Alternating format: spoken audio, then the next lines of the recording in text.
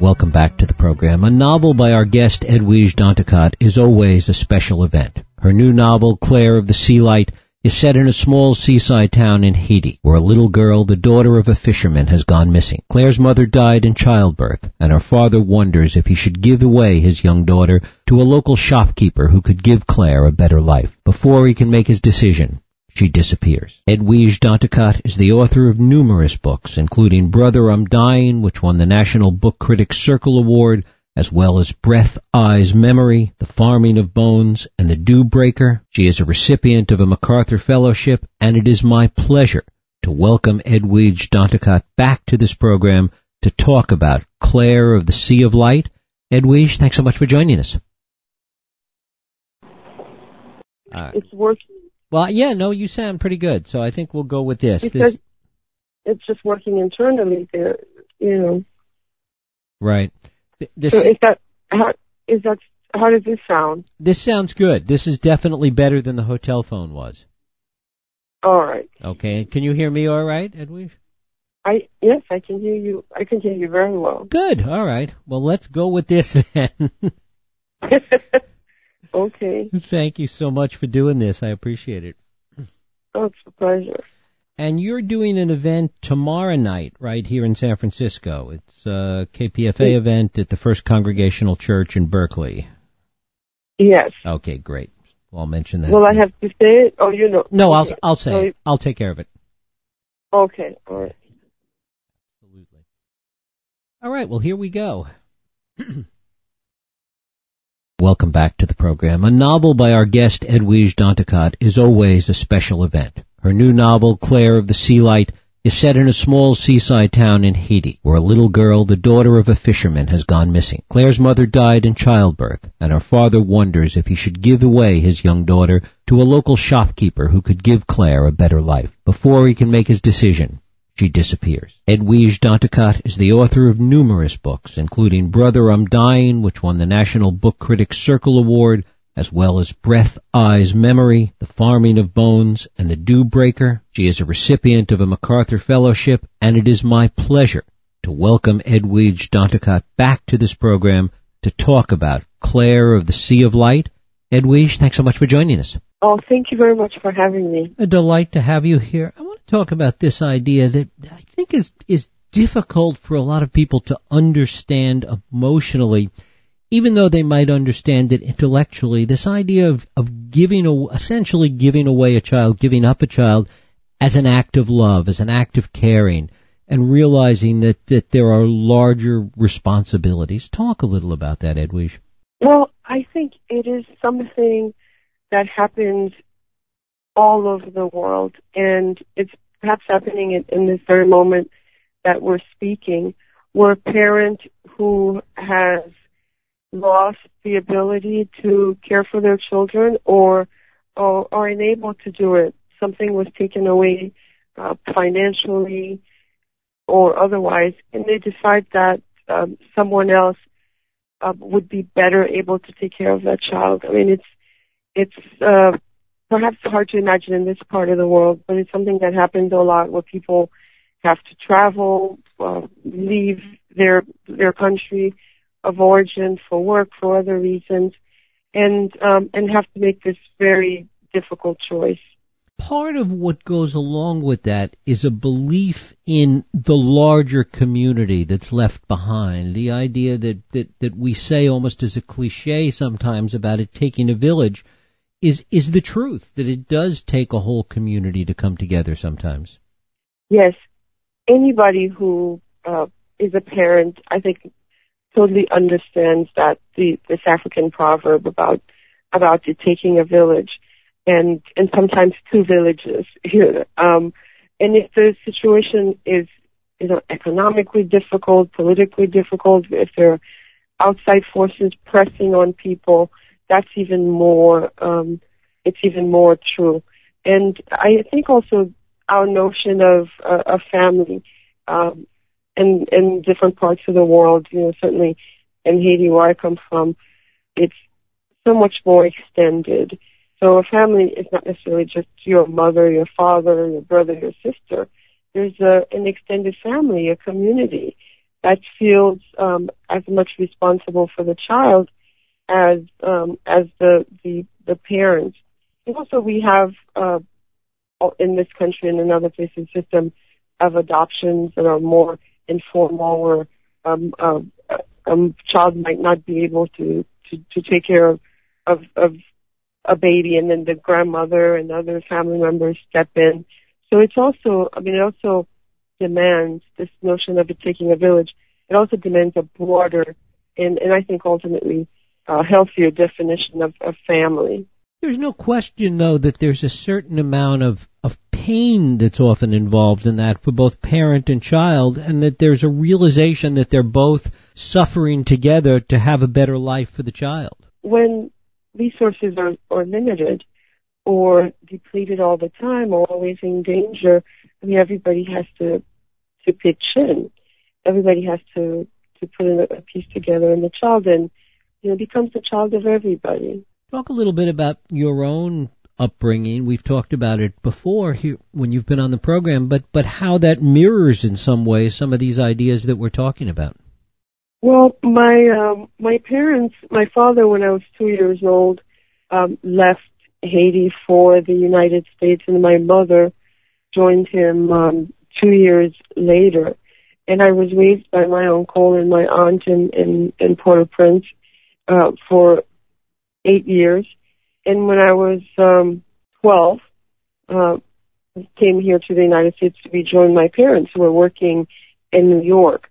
So I spent a lot of my early childhood without my parents in a house full of children like me whose parents were working abroad. So in a way, I had experienced this, I suppose, as a child. I wasn't given away, but I was without my parents.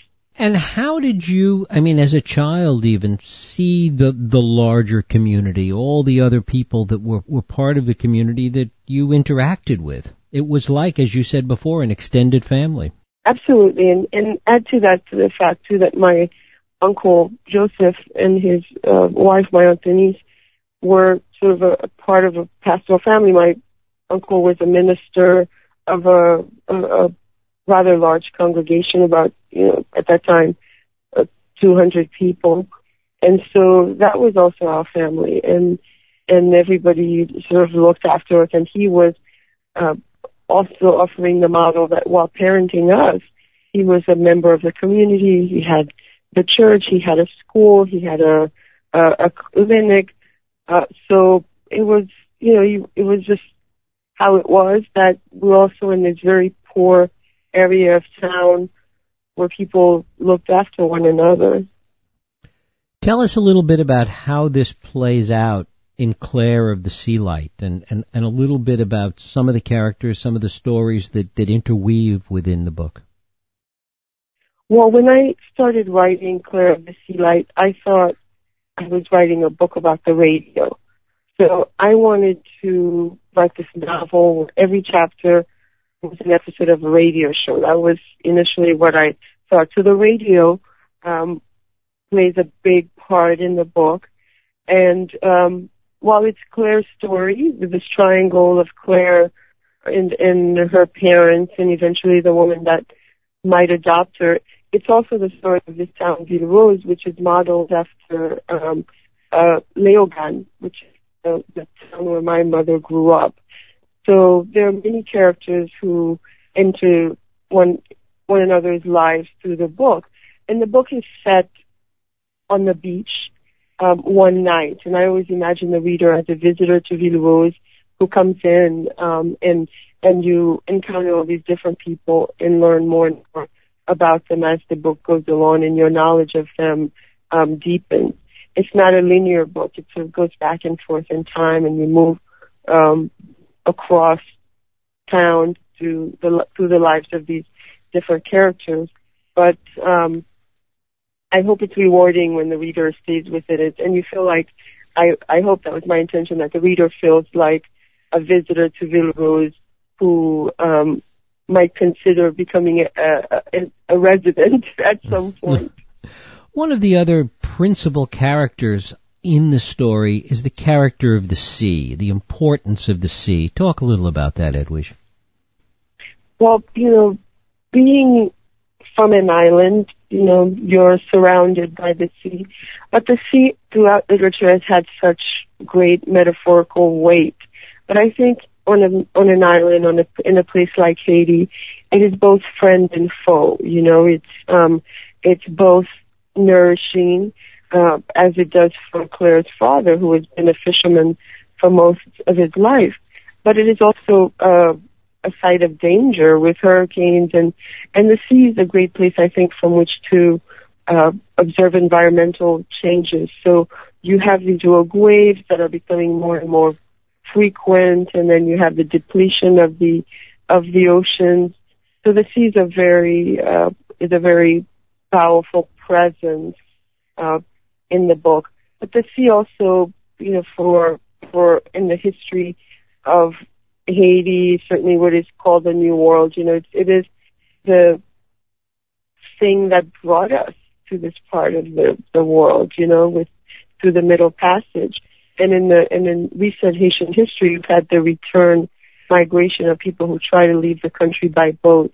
And we don't know how many we have lost both ways, through the Middle Passage and through these migrations that have actually been starting more and more recently, again, of people leaving Haiti by boats through the United States or through other parts of the Caribbean. The sea presents almost a constant state of danger in so many respects. Not only the danger of going out into it, as you're talking about, but just the danger that nature poses to the island itself and to these communities. Yes, and I think as the island becomes more environmentally vulnerable, it also becomes more of a danger. And the book was set in 2009, right before the big earthquake that struck Haiti.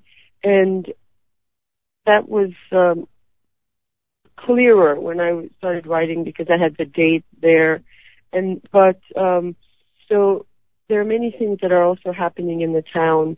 There are a whole species of frogs die, and you have these rogue waves.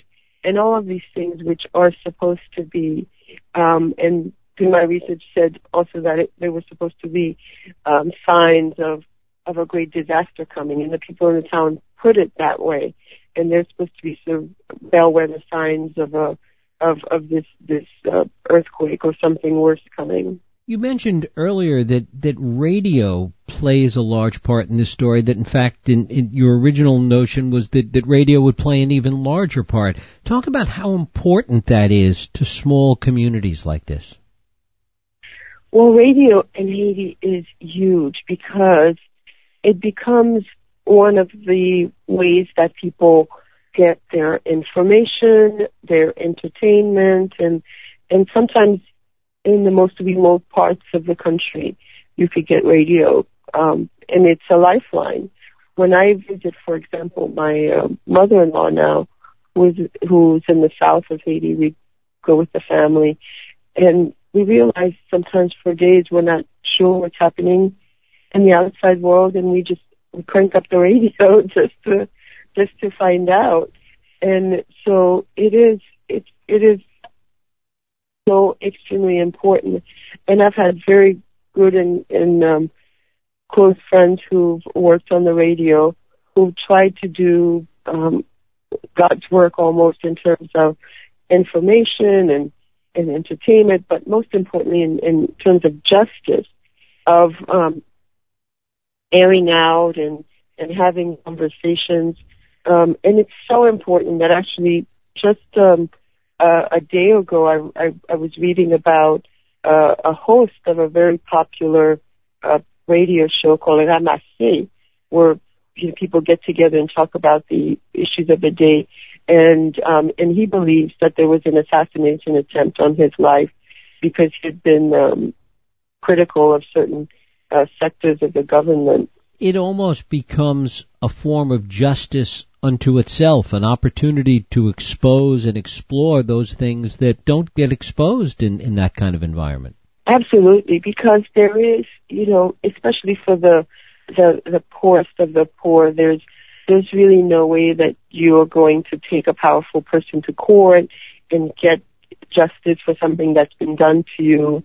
And so Louise George, who is the radio hostess in the book, sees this show of hers called Dis-moi, Tell Me, as a platform for justice, as a way of airing, the wrongs of the powerful and airing things that have been done to people who have no other recourse but to make something public and hope that in that way they will get justice in the court of public opinion, if you will. Edwige Danticat, her new novel is Claire of the Sea Light. Edwige, I thank you so much for spending time with us today. Oh, it's always a pleasure. Thank you very much for having me. Thank you. We'll take a break. I'll be right back.